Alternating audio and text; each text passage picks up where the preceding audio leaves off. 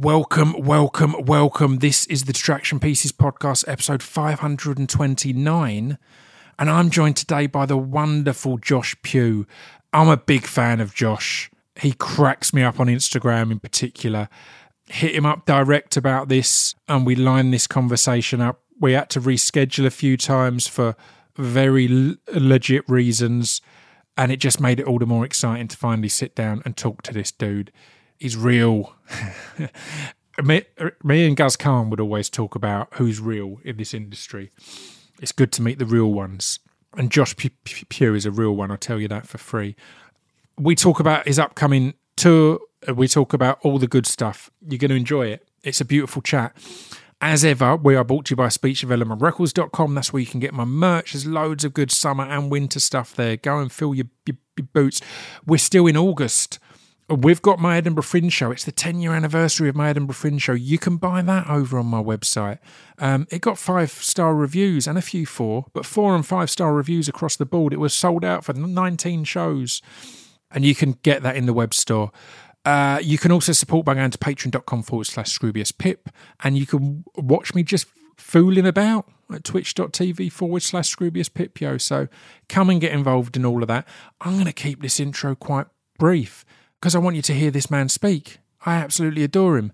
Oh, also, halfway through this episode, we're going to interject with a little advert, but it's me and Blind Boy. A lot of you will know I love Blind Boy. Blind Boy has been on the podcast numerous times. So about halfway through, me and Blind Boy are going to have a 5-minute chat. I think you'll enjoy it. It's a really good chat. It's Blind Boy.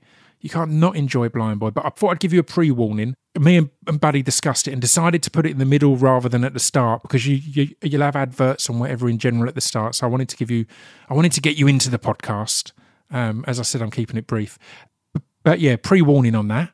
This is the Distraction Pieces podcast, episode 529, with Josh Pugh.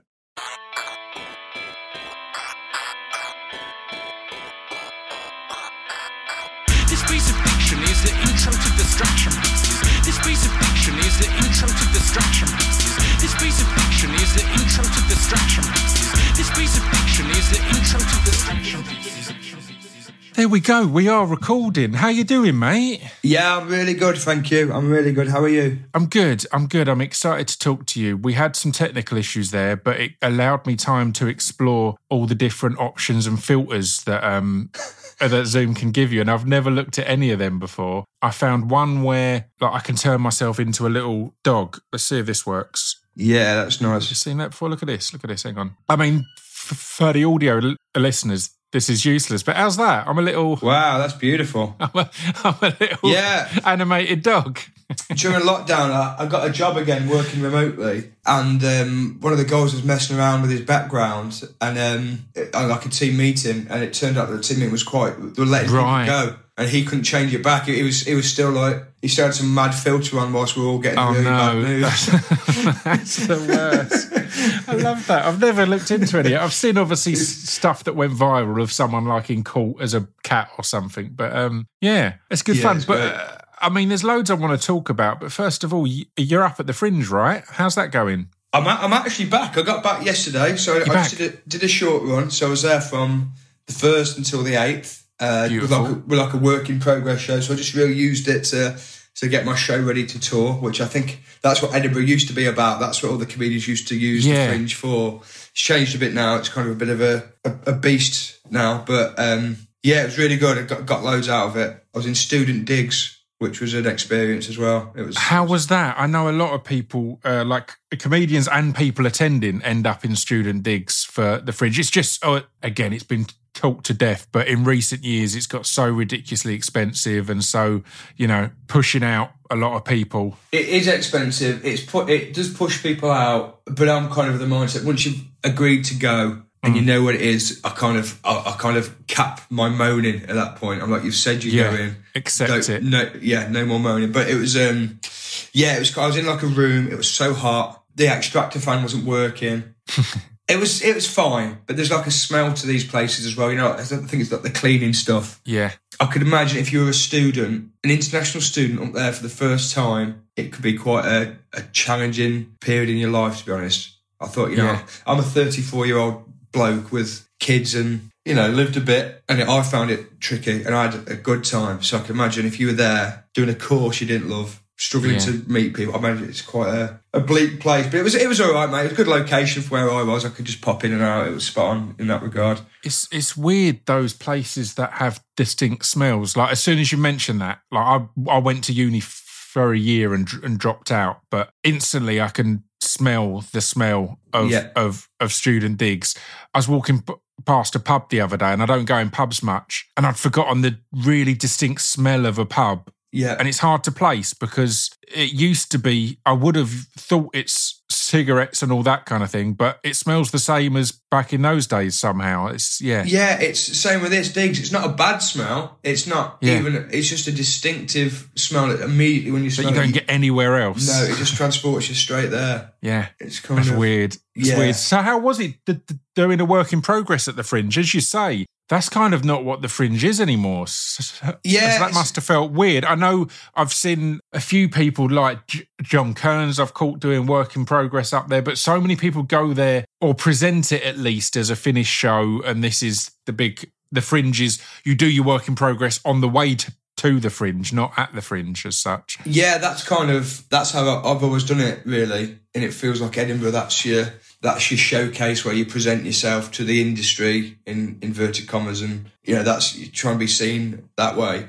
Whereas this time, and because the internet exists, and we'll probably come on to this, it's more about touring now. So I use Edinburgh rather than Edinburgh being the focal point of the year. Yeah. So I feel dead weird actually coming back. I feel like it feels like the end of the school year, but it's not really. Yeah. But it used to be. Yeah. So it's all a bit weird, but the work in progress shows themselves were great. I always do the afternoon. So it was 2:00 last year. It was 3:30 this year.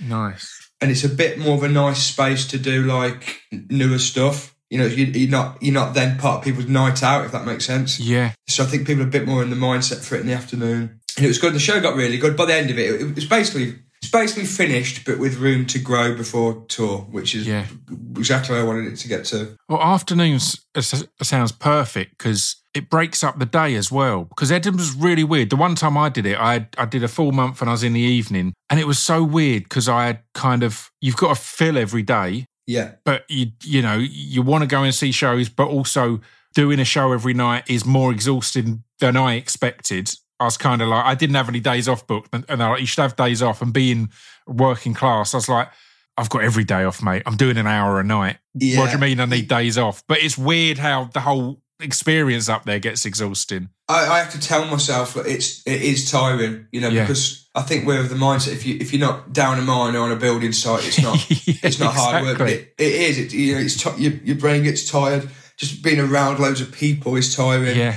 But the afternoon's great. So I'd get up, I'd do a bit of exercise and do a bit of work, and then I'd have lunch and I'd do my show. I'd come back to my accommodation, and then I could have the evening. Then I could go and watch stuff or go out for food. And so I really got in the routine of it. I think that's the key with Edinburgh, is to get in a bit of a routine. I try not to do loads of extra stuff. I don't do loads of extra gigs or loads of extra. It's just easy to agree to that in April, May, and then when it gets there, you think, oh, why have I said yes to that? You see, my run up there was perfect because half of my stuff I was doing was like poems about suicide. So no one's asking me on extra shows. No one wants me to come and do 5 minutes at their late night show. Can you come and get the crowd going before I go on at my gig? Yeah. Can you come and make everyone miserable? It's like, I'll come and watch.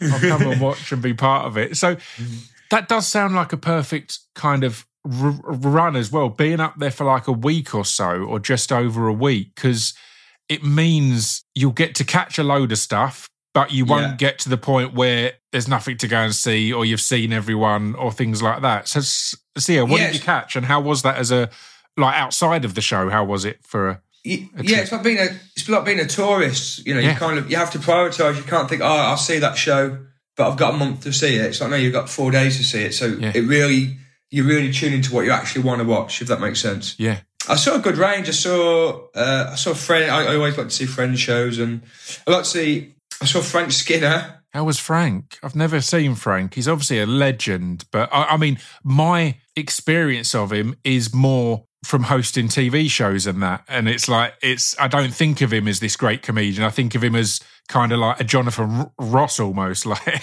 But it's like he's a legend. I know he's a legend. So yeah, there's definitely an element of you've seen him in the flesh. That was definitely a thing, this because I kind of grew up with him really, and then like seeing him, it was a bit of a moment for me because it was his book that got me into stand up. I was on holiday. I heard a lot of people say that. Yeah, it's so I think because he started late. I think he started at 30, and he'd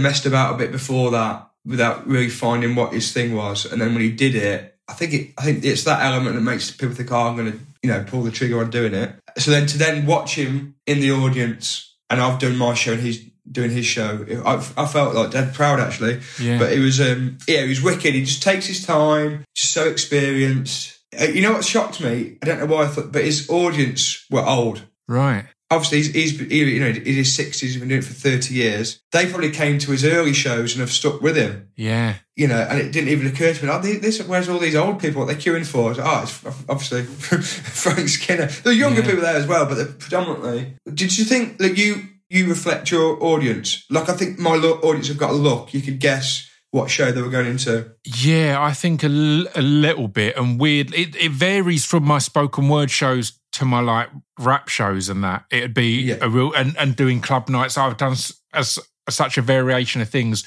If someone came up to me and said, I've seen you live, I'd probably have a good guess at if they saw the live band stuff, the DJ set stuff, or this or that kind of thing. But yeah, but again, when we started off, it was kind of the opposite of that because I came from spoken word and Dan Lasacco I gigged a lot with came from dance, and like the songs referenced a lot of punk and stuff like that. So our shows would be just this mad mix. You'd have like a 60 or 70-year-old in there because they've heard the spoken word stuff, and then you'll have all these young kids going nuts. It's a variation. What does your crowd look like? Describe your crowd to me. My mate who opened for me on one of the shows, he said he's never seen so many Carhartt fleeces in his life.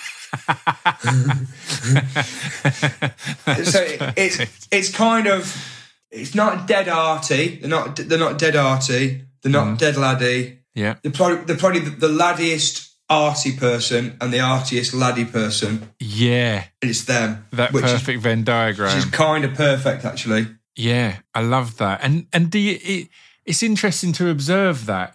Did that make you feel any way, like observing that his crowd have been with him for so long? Because there are people like Rob Alton. Every time I go to the Fringe, I'll see Rob Alton because I just have to see his show. Tim Key feels like one of them that people will go year after year after year, regardless of what the show is.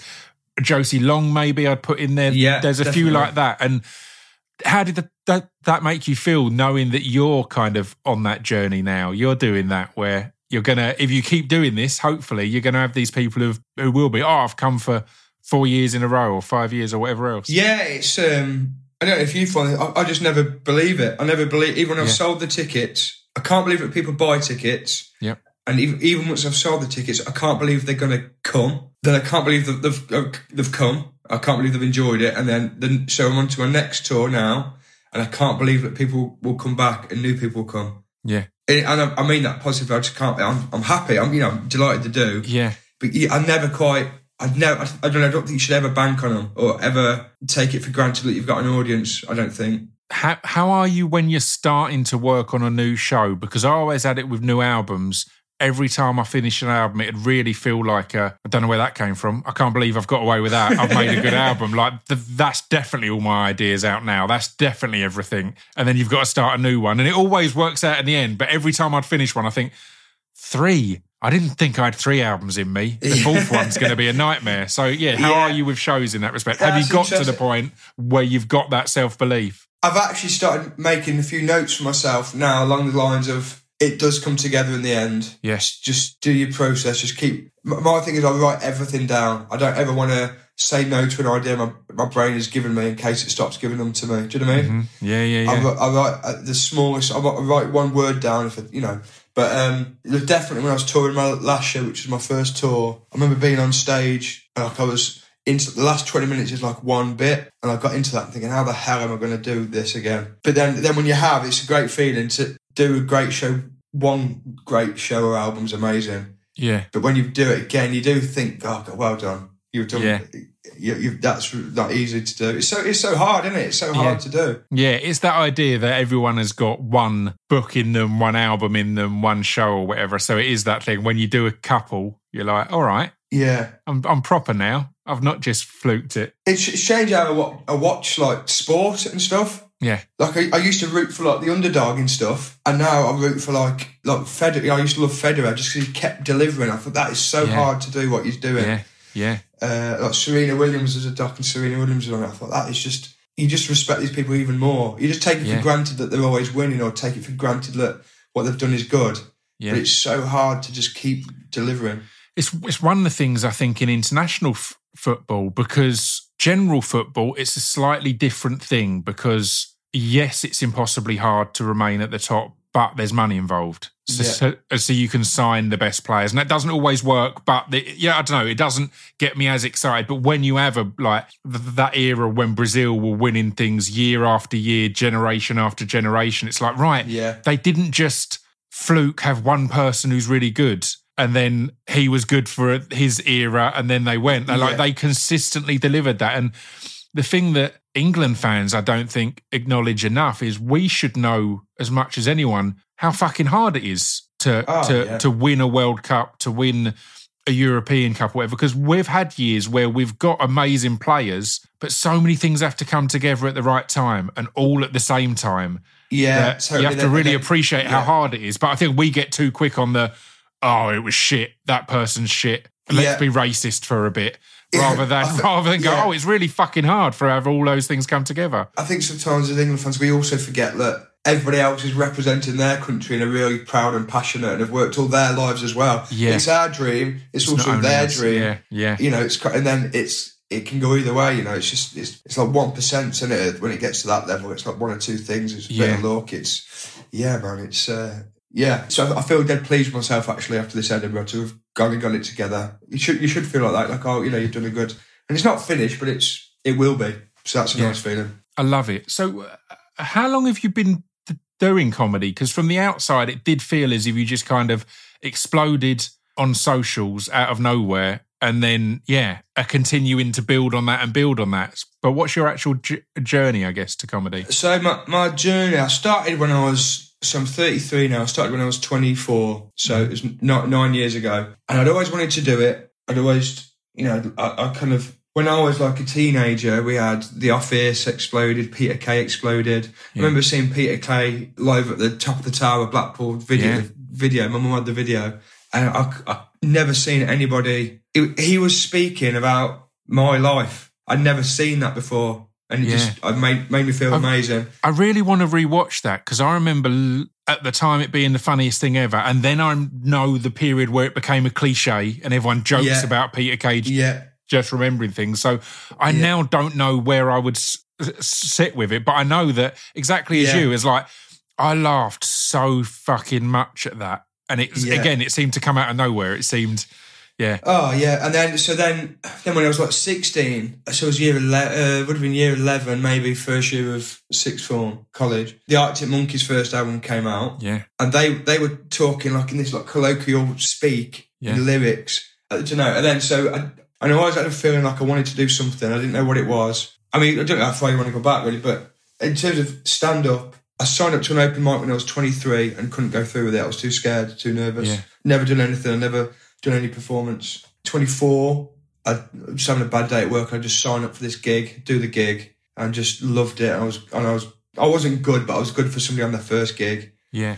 And then I had a really good start then, because I was just so hungry for it, and I had a good eye for it, and I had quite a good brain for it. And then I had a good start, and then I won a couple of competitions. 2016, I won a big competition called English Comedian of the Year, where I got to go to Australia. That was like Coventry City winning the FA Cup. It's not. It was.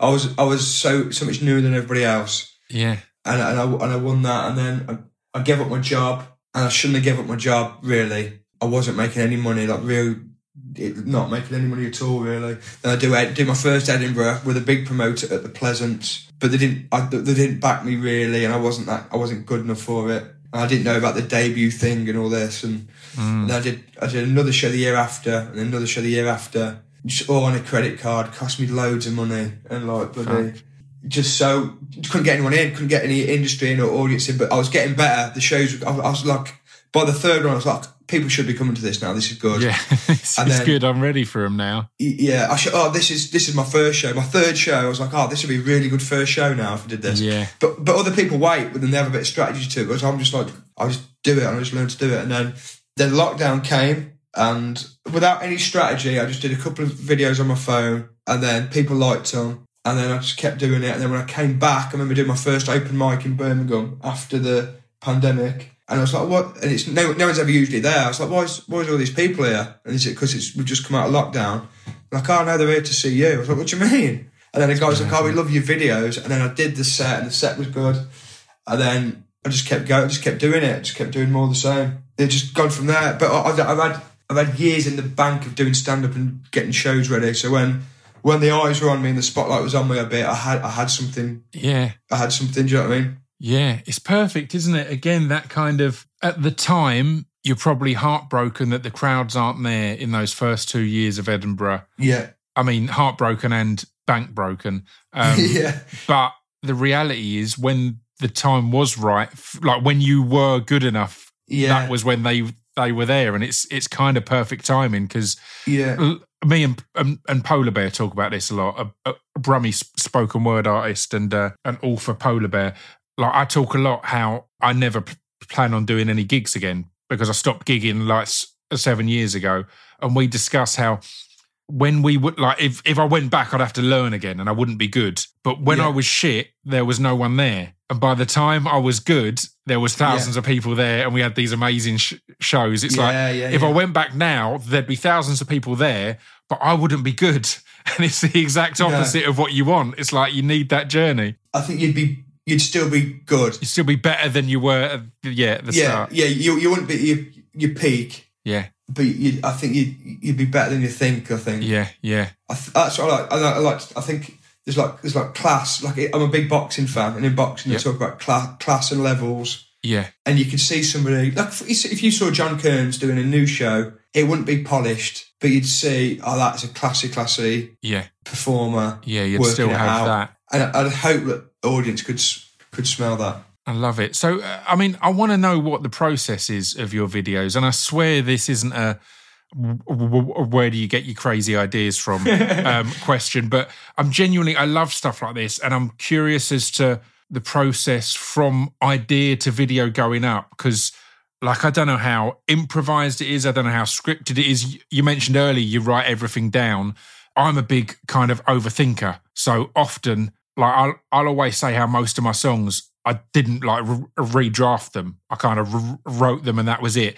But the reality is I was probably thinking about it for a good few weeks before I wrote anything. So, so although I just kind of sat down and wrote it, I'd been bouncing it around for ages. And I think some of your characters and ideas, it feels like they must be things and people that you've observed for a long time. So when it does come out, it feels well realised. That's how I feel. I feel the most successful ones and the best ones, they've gone from concept to execution in the quickest time. Yeah. It's like it's occurred to you. And I don't know if the audience can smell that's a guy who's picked up his phone and done it there and then, and, you know? Yeah. And I try not to throw too much format at it or too much planning or strategy at it, because I don't want to break that. I don't want to break that, having the idea and doing it. Mm-hmm.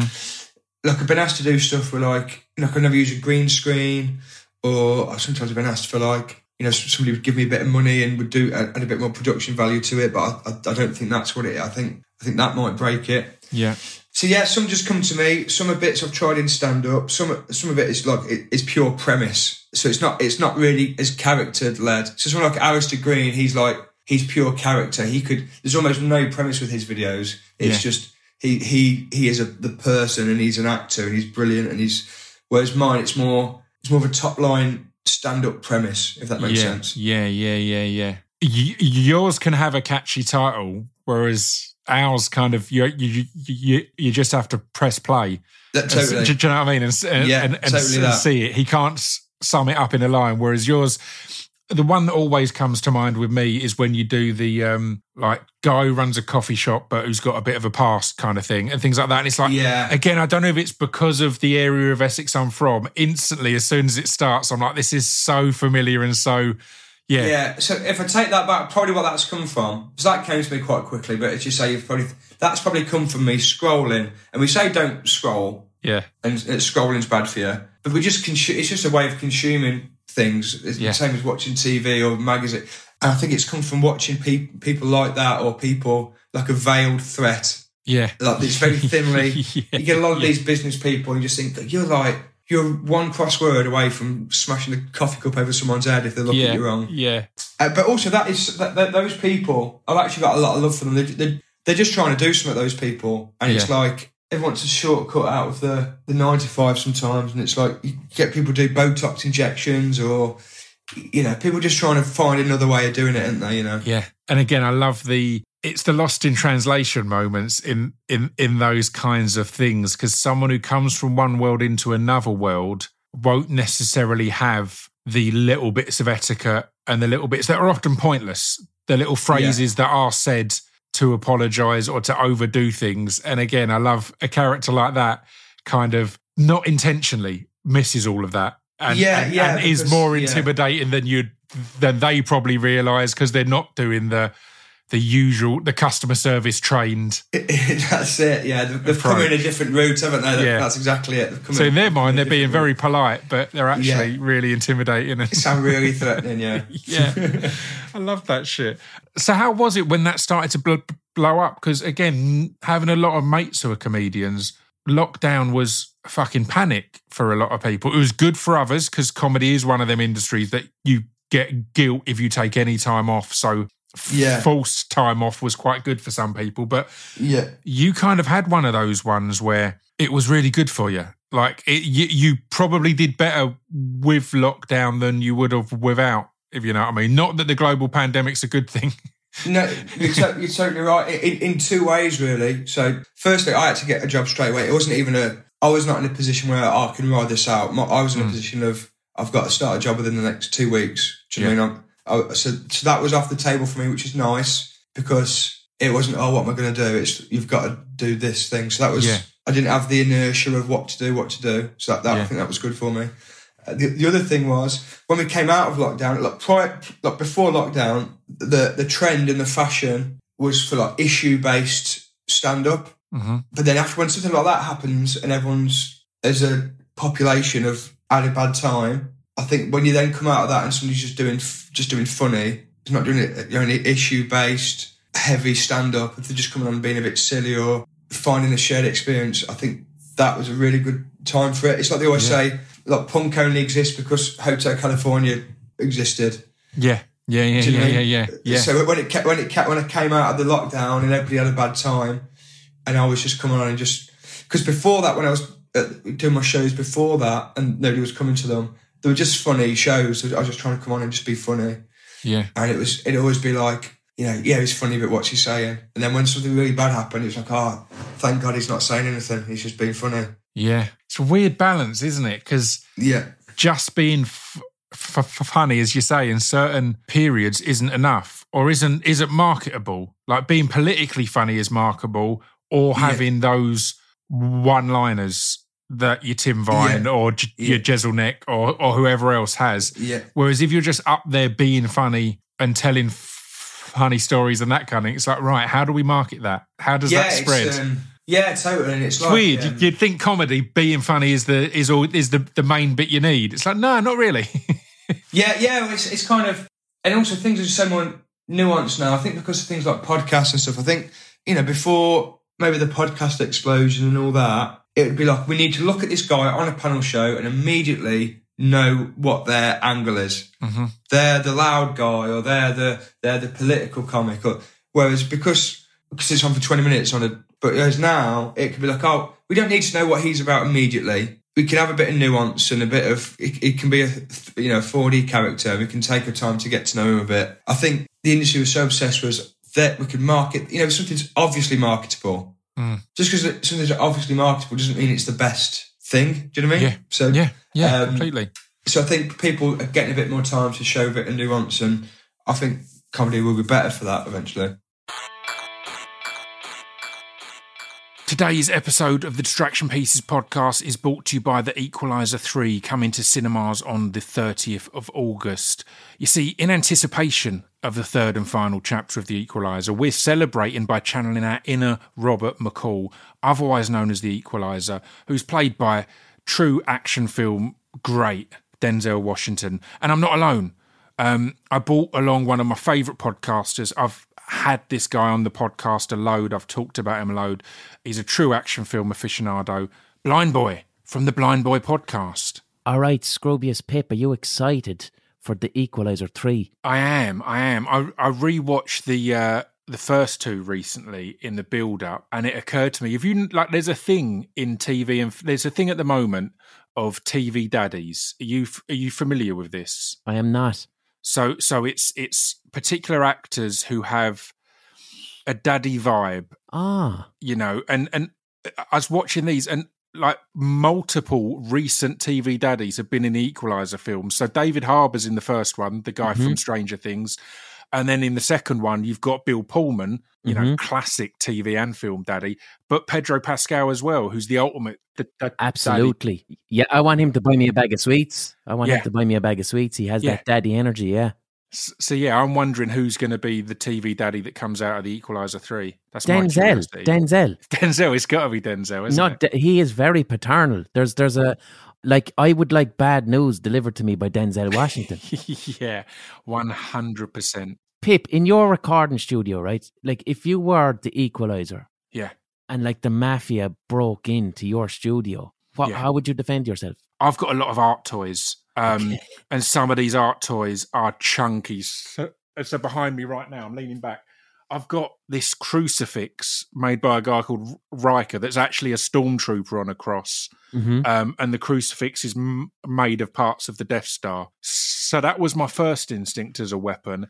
And then I looked along and I realised that me and Riker, we made a 12-inch art toy of me. So clearly I'd grab the 12-inch toy of me and defend myself. You would defend yourself with an effigy, a smaller effigy of yourself. It'd add to the confusion. That's like a weird dream. That's like that's like the mafia broke in, and what did you do? I beat them with a smaller version of me. What did you use? How sturdy is an ocarina? I'm not very good at fighting or anything physical. I mean, I would have to distract them with interesting facts. I love it. If the mafia came in, I'd hit them with big ones. Like, there's a town in Pennsylvania called Centralia, and it's been on fire since 1962. Wow.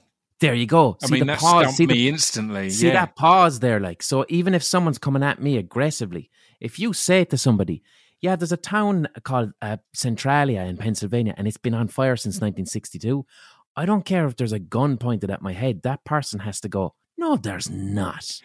There's a fire. And it's like, a mine shaft went on fire, and now the population of Centralia is only 5 people, and it's been on fire since 1962. Like, you can't be aggressive when someone hits you with that. I'd deal with the mafia mindfully. I'd use mindfulness on the mafia if I had to. I don't have a lot around me to defend myself with. Mainly, I've got books of short stories and some disinfectant wipes. I mean, what good are disinfectant wipes against the mafia? Not much. Then Denzel could use them books. Denzel could throw them books about. Actually, he could. He'd be good at throwing books, wouldn't he? Yeah, I reckon so. In the films where he's in the situation, he's briefly analysing, he'd be looking at your book collection and looking at what's the heaviest physically and philosophically, and deciding which to use to his advantage. What else have I got here? I've got an autism clock. What is an autism clock? It's a clock for people who are autistic. So, it's beeping there now. I have difficulty reading time. I've difficulty reading time on a clock. So instead of this clock telling me numbers, it tells me a colour. So if I've got a job to do and it takes an hour, instead of having a clock that shows me 1 hour, it shows me an hour's worth of blue. So I have, I don't have 40 minutes left. I've got, that amount of blue left. So a slice of blue left. Actually, there you go. Excuse me, Mafia. I've got autism. Yeah, how's that going to look? The Mafia will be cancelled in an instance. So, guys, if you want to experience Denzel in all his glory taking on the Mafia in the final chapter of The Equalizer, book your tickets now so you can be there for opening night when The Equalizer 3 hits cinemas on the 30th of August. I want to talk about why you feel having to get a job helped, because if any listeners haven't heard the Lauren Patterson interview on here, amazing story of how and why it helped her, because again, it was that, I think a lot of comedians, if you're in that limbo bit, as you say, you're trying to false ideas and false creativities, but if you're just straight back into the real world, then the moments you have those bits to be silly in are all the more exciting. You're jumping into them. Yeah, totally. So my first job, I got a job at Royal Mail, the big sorting depot. So I live in the middle, right in the middle of the country. So I worked in like the sorting depot, and I remember the guy bringing a mask round and being like, "Oh, you don't have to wear these, but we've been given these to give it." So it's before it was that early. I was going to ask how that was, because this is, I guess I'm probably doxing, but a member of my family quit their job as a postman during the pandemic because in their local sorting office, just because of how bad it was, like they weren't protecting anyone or doing, and when one of the guys, I think one of the guys had symptoms and was off, and then when he did a test and he didn't have COVID, he had to take that day as holiday rather than as sick, because it's like, what? That's really kind of essentially saying to people, come in regardless. And then, anyway, I'm shitting on the Royal Mail here, but I assume it got a lot better after that. But yeah. Yeah, so it was kind of, it was at the big sorting depot. So we were in a big warehouse. We were literally going through letters and I don't know if you know this, but I don't see well. I can't see well. So I couldn't really see the postcodes either. So I had to find that's the worst job for you to get. Literally, but I found a job in there that I can just move the trolleys. I'll just be the fit guy that moves the trolleys. That'll be me. Yeah. And then that was agency. So everybody was sending everything by post initially. Remember, everybody was ordering stuff online. Everything was online for a minute. And then when that died off, all the agency staff were off. So I was off again. Then I got a job back in... I've always worked in kind of like... So I worked for the employment service in Coventry, where we had like a premises where people would come in. It's basically people that had been out of work, and you'd help them with their CVs, and you'd help them get on courses. It wasn't like a mandated service if you're on, universal credit. It was, if you want some help and you've been out of work a bit, then come in. Yeah. And man, the people accessing, you don't realise the people that access these services, they've got send your CV off. They haven't got a CV. They haven't got a smartphone. They haven't got a birth certificate. They've got no way of proving their identity. They're so far away from being employed. It's unbelievable. Just in terms of economically, they haven't got anything to wear to an interview, or they can't get, and it's just... People are so unaware of this. My mum and brother worked their whole lives in libraries, and people are always dismissive of libraries, but libraries had public computers, and the amount of people who came in who haven't got a computer, haven't got a smartphone, and as you say, so much of the world has gone over to, go on the website and do this, and that's the only way that you can get this benefit or this... apply for this job, it's go on the website. It's like, you need those places that people can come in and use that, because we have this great privilege of going, well, you just go on your phone, don't you? It's like, no, you go on your phone. Yeah, so I don't remember when Corbyn was on about bringing in the free broadband. Everyone saw it was like a big luxury, like vote winner, but it's not for us. It's for them people. Yeah. So then, on top of that, some people are new to the UK or English isn't their first language. Yeah. They're so up against it. So it just gave me a big perspective. But I really enjoyed it. And then, so when gigs come back, I was like, I'm going to keep doing this job for as long as I can. It's the first time I've had steady money coming in for a bit. And it means I don't have to do rubbish gigs. I can do gigs that are creatively fulfilling, and I can still earn a living. And so I did that for as long as I could until I had my little boy. And then it got to the point where I could do stand up and still be at home with my son then. So then I stopped working. But yeah, it was, I really enjoyed both of those jobs. I really did. Is stand up the perfect job to have as a parent? Because you got your daytimes free, and then when they go to bed, you go out and do your job. That feels like, I've never thought about it, but that feels like a balance, right? Yeah, it can be. It can be. I think it might just change over when he goes to school. So he's only like 20 months at the minute. Yeah, of course. When he's at school and I'm at, as stand-up goes better, you get busier. You have you're on the road a lot day. more. Yeah. Well, you have kind of other. You've got to do Q&As or write this treatment up or something. So it is busy, but yeah, it's a lovely job to have. It's a lovely job to have if you manage it right. We're talking about my thing is I need to learn to have a day off. But if I want a day off, if I want to have a day off in the future, I've got to say no now. Yeah. Do you know what I mean? Yeah. I've never worked like this, so it's like, yeah. Yeah, I'm big on that. I had to have a conscious thing of, because of where podcasts then became, everyone's got a podcast. For a long while, I was like, man, if someone's asking me on, of course I'm going to say yes. How nice of them to ask. Yeah. But then you do realise it's like, right, well, that's, again, in your head, having worked in factories and all sorts of other things, you're like, you're just going on a podcast, but that is going to take up a chunk of your day, and that is going to stop that being a day off or a day of actual downtime or things like that. Yeah, it's the actual downtime thing, isn't it? It could be like, I've only got one thing to do today, but it's not that. It's having an empty diary. That's what you want sometimes. Yeah, I completely agree. Well, I want to ask you how you handle, because I'd imagine you get a lot of people asking for advice on videos and stuff like that. And it's really interesting because I talked to Guz Khan about this loads back in the day, because Guz was one that blew up with a few videos on Facebook, I think it was, in the day. Yeah. And again, it's like his style of videos, and I'd say your style of videos as well. You can't really give other people advice because you've just got to want to do it and have the idea, right? I don't think from what you've said, I don't think you necessarily have here's the start bit, here's how I do the middle, and here's how this ends, and then I upload at this time and do this and that.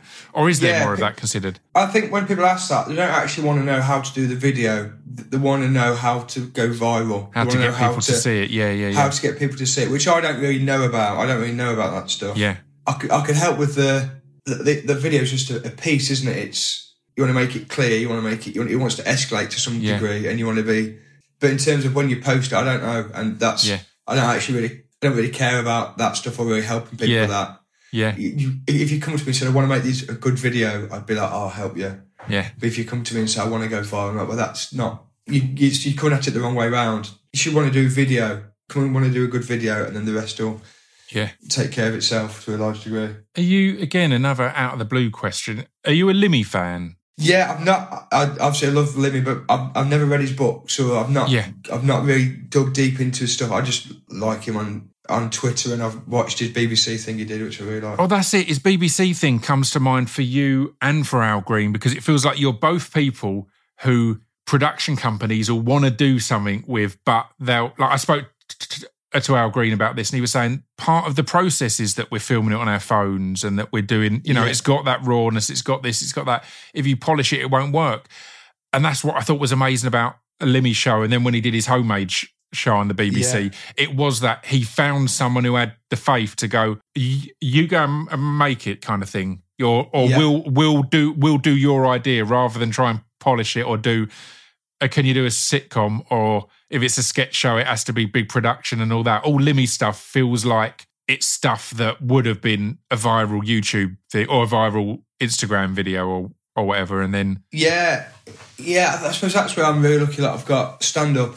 I've got something to sell, essentially. If you enjoyed the videos, you can come and see me do live. Of course, But it's going to be stand up, so people know what they're getting, I think. Yeah. I think Al Green's live shows, I think he shows his videos and chats a bit. Yeah. Whereas with mine, it's a stand-up show. Yeah. I don't know if they expect me to be good at it or what, or I don't think they know that I've done stand-up for so long. Yeah. So when they come and you can do it, it's great. You feel like, what, do you know Troy Hawk, that guy? I don't know Troy Hawk. Troy Hawk, he does this thing called the Greeters Guild, where it's like a character actor. He welcomes people in. Yes, I've seen him, yeah. It's like reverse roasting. It's like nice roasting. Yeah. But he's an awesome comedian who's been like a circuit headliner for years. And I see him do these tours, and people go off the back of these videos. I just think he's gonna absolutely blow your mind when you see him, because he's amazing. I love that. Again, it's what a lot of people do, or a lot of people, as you say, want to find out how to go viral. And you can go as viral as you want, but if you've not got the goods to then make that pay off, then it's pointless. Do you know what I mean? It's like when me and, again, like when I started doing music, and me and Dan Lassac blew up off one single, we gigged our asses off because we were like, if we've got one song that they know. We need to make sure that when they come and see us, they're into all of it. And then we take this audience with us throughout our career, rather than they're all waiting for that one song and everything else. Yeah. Or we're doing club PAs and we're only doing that one song. It's like, we don't want to do any of that. We want to go, I'm glad you like that song. Here's a load of other stuff that's as good or better or whatever else. And that feels like it's it with your videos have caught everyone's attention. They're like, well, actually, I've been working on this for years.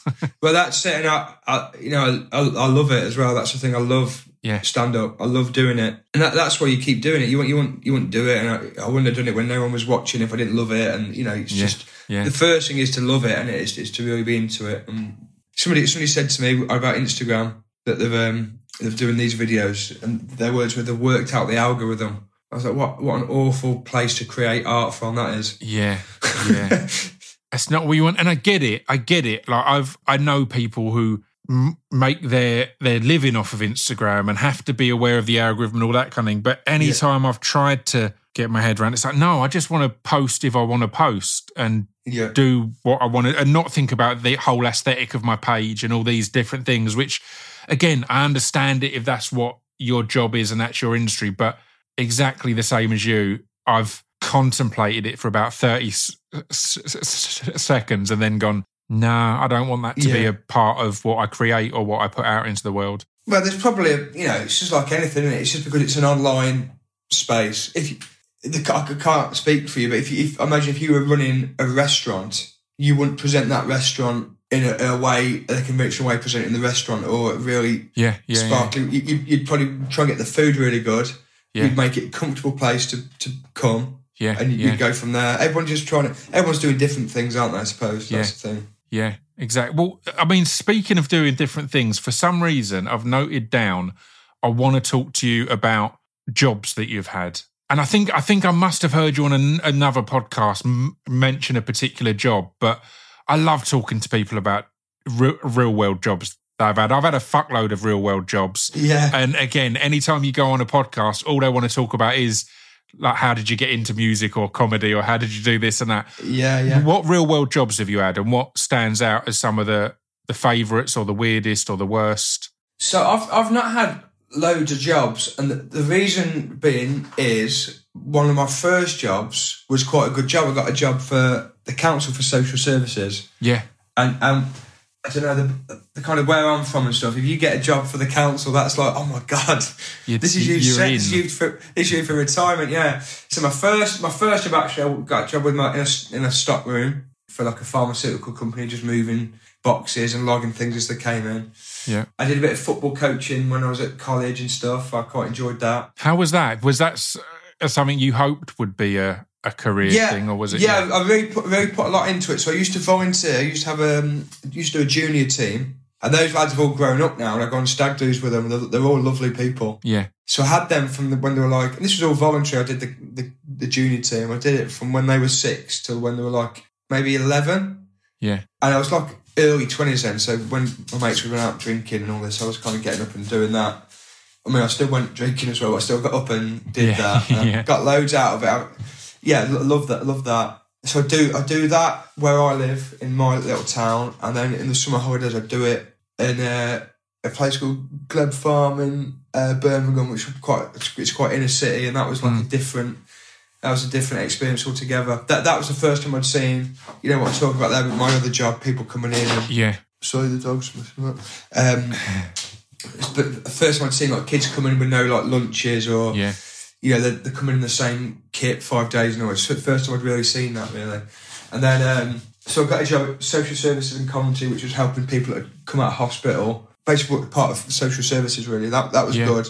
And that probably really helped me for stand-up. I did that for 6 years. I was going to say, loads of stuff that the key part is working with people and communicating and interacting, right? Yeah, and you're going into families at a really chaotic and stressful time and making a positive first impression. I was probably doing that 4 times a day, every day for 6 years. Yeah. I mean, when people they ask me about how I got into stand-up, if I've ever done performance, my mum's a post lady, couldn't pick a more sociable job. My dad's a scaffolder, he's like with people all day. Yeah. So they haven't worked in the arts or anything like that. They've been developing the skills that you need for stand-up. Do you know what I mean? Interacting story. Like, again, I'm referencing Polar Bear again. He used to always speak about, because we were both uncomfortable in the spoken word scene initially when people would call what we do poetry, because it felt too pretentious. And he was like, his thing was, I'm just telling stories. My nan used to tell stories around the dinner table, and that's all we're doing here. It's oral history. It's passing on stories and things like that. And again, growing up in families like that does equip you for this kind of thing, because totally. Everyone is used to interacting and engaging and hearing stories and relaying stories. Yeah, totally. And I suppose when I'm talking about that job at social services, where you're going into people, all backgrounds, you don't know them, they don't know me. You're going in and you're establishing your character. You're giving information in a compassionate way, but is also clear. And that's all stand-up is. You go on, you establish who you are, and you give enough information for the punchline to make sense. Yeah. So it's probably it all feeds into where you are now, doesn't it? All that stuff. Yeah. And I've seen how so many people live day to day as well. Like how many people get to go into, I walk around Coventry or whatever. Like, I've been in so many of these houses, and I've seen how all these people live their day to day. Yeah, that's mad, isn't it? Because then you tie that in. Although you're in the sorting office, I won't always remember my family member who was a post person, just saying how weird it was that all these houses you've walked past for years, going that bit closer, being at the door and seeing in windows or seeing doors open, it changes everything completely. It's like, I've walked past this block of flats a million times, but now I feel like I know that block of flats in a different way. Yeah, totally. Especially like a flat or something, because you've seen one. Once you've been in one, that's just that replicated. Yeah, it's strange. They're all the same. I love it. Well, I'm going to start to wrap things up because I don't want to take up too much of your time. I've got one thing I wanted to talk to you about, and genuinely, if it's weird or uncomfortable, then we can move on. But you posted the other day about not being the biggest fan of photo shoots, and I wanted to talk about that a little bit because I'm similar. I've got a bit of a selfie phobia. I'm not a fan of. It sounds weird, but if there's a mirror when I'm not expecting a mirror, like, I don't like to unexpectedly see myself. I need to brace myself a bit. But because of that, like, I get a buzz if I have a photo shoot that I enjoy. Like, I'll repost this photo shoot for years on end because it's like, no, I'm happy with that. And again, I realise it maybe presents as arrogant because I'm like, oh, look at this great photo of me over and over again. But the reality is, there was 200 they took that I can't even bear to look at. But this one, I like. So everyone look at this. So I just thought, when you mentioned that and you posted some great photos that looked amazing, I thought, I wonder what your relationship is with that kind of thing. Yeah, it's kind of changed over the years, really. And a lot of mine, to be honest, is to do with my... I've got a visual impairment. I've had it since I was a kid, and it affects how my eyes look. So my eyes will move. My eyes, I can't see where the lens of the camera is. So I always would be very self-conscious when I started going out, and people would take pictures and put it on Facebook. And I'd look blind. I'd look really visually impaired, and I wasn't comfortable with it at that point. And that kind of gone into photo shoots and all this stuff. And I'd always hate pictures. I'd never know where the camera is, and never know where to look. And as I've got older, and then even to the point where I never wanted to be on TV. But I don't want to be on TV. I've never seen anybody on TV with eyes who look like mine before, and I don't want that. And as I've got older, I'm like, fuck it, man. It's what can I do? I can't do anything about it. And actually, if a picture goes on and my eyes look a bit fucked or whatever, then I'm kind of happy for people to see it as well. The dog is Hank. Stop it. Sorry, I've got a dog. Just wants some attention. I've been on a bit of a journey with it. But in terms of a photo shoot, that's as simple as I've not done many photo shoots, and I don't know what to do with my arms, and it's not why I got into stand-up, and it's a necessary evil. But in terms of photos, I've always been a bit weird about photos. But I'd say the last 5 years, I'm much better. And actually, I really want to. That's what I look like, and I want to capture. Why should I not capture the things I've done in my life? Or do you think the blowing up on Instagram videos and that helped then? Because again, you're having to present yourself to thousands, hundreds of thousands of people who don't know you. So you just have to come to terms with that discomfort, I guess. Yeah, totally. And that all comes from really wanting to be good at comedy and successful at comedy. Yeah. That's just another little barrier to get past. So I'm not going to let that stop me getting further on, you know? Yeah. Yeah.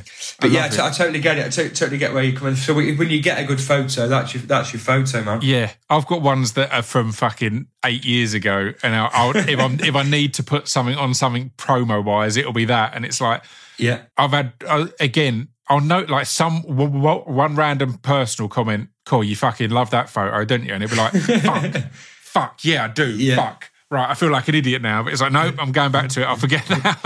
It's a photo I'm happy with, so I'll take it. I'm quite at a healthy point now where I don't, I don't read. I comment. It'd take a lot for a comment to really hurt me now. Yeah, I just don't even read. Just don't. The option is don't read it, isn't it? Yeah, exactly. Ignore it and move on. Well, I'm going to let you move on, and I'm going to let Hank get the attention he deserves. Is there anything you want to share with people before we go? This work in progress is obviously a work in progress towards a full tour, right? Yeah, so I'll be going on tour next year, and people can sign up to the mailing list. And then my last show is available for free on YouTube. Josh Pugh live from Birmingham Town Hall. Yeah, and that's been on about 2 weeks, and it's people enjoying it. So I've ever watched that, I'd say. Amazing. I love it. Well, thank you very much, man. It's been a pleasure. I'm glad we can make this happen. As I said, I've been enjoying you on socials for ages. I'm now excited to catch you actually in the flesh at some point. Perfect. Because as you say, it's mad what can do that, isn't it? Like there's so many comedians. Like I go to the Fringe and I feel, I try and go every year. Every year I feel overwhelmed because there's so many comedians I know and want to see, but then I also have that thing of, well, I've seen, as I said, Rob or Tim 5 years in a row. Who haven't I seen? Who should I be seeing? Yeah, I don't want to miss the ones I know are good, and then But that's a great position, and that's a great thing. That's all good stuff. And you mate, think, oh God, what is it? There's nothing to watch up here. It's a beautiful problem to have. Yeah, absolutely. I love it. Well, thank you for taking the time, mate. It's been an absolute pleasure. I'm going to press stop, and then we'll we'll wrap things up off mic. Amazing, mate. Thank you so much for having me.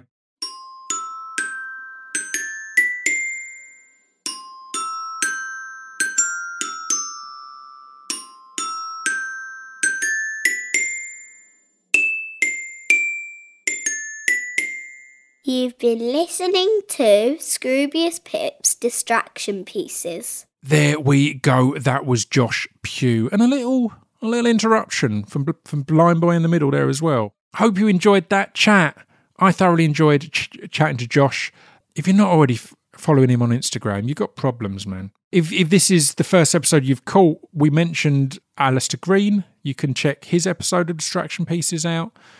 I'm pretty sure everyone we mentioned I've had on Distraction Pieces at some point. So, thank you for tuning in. I will be back next week with another one. Oh, next week's episode is so good as well. These are wonderful times. Thank you for tuning in. I'll be back next week. Until then, stay safe and stay sane. Ta-ta.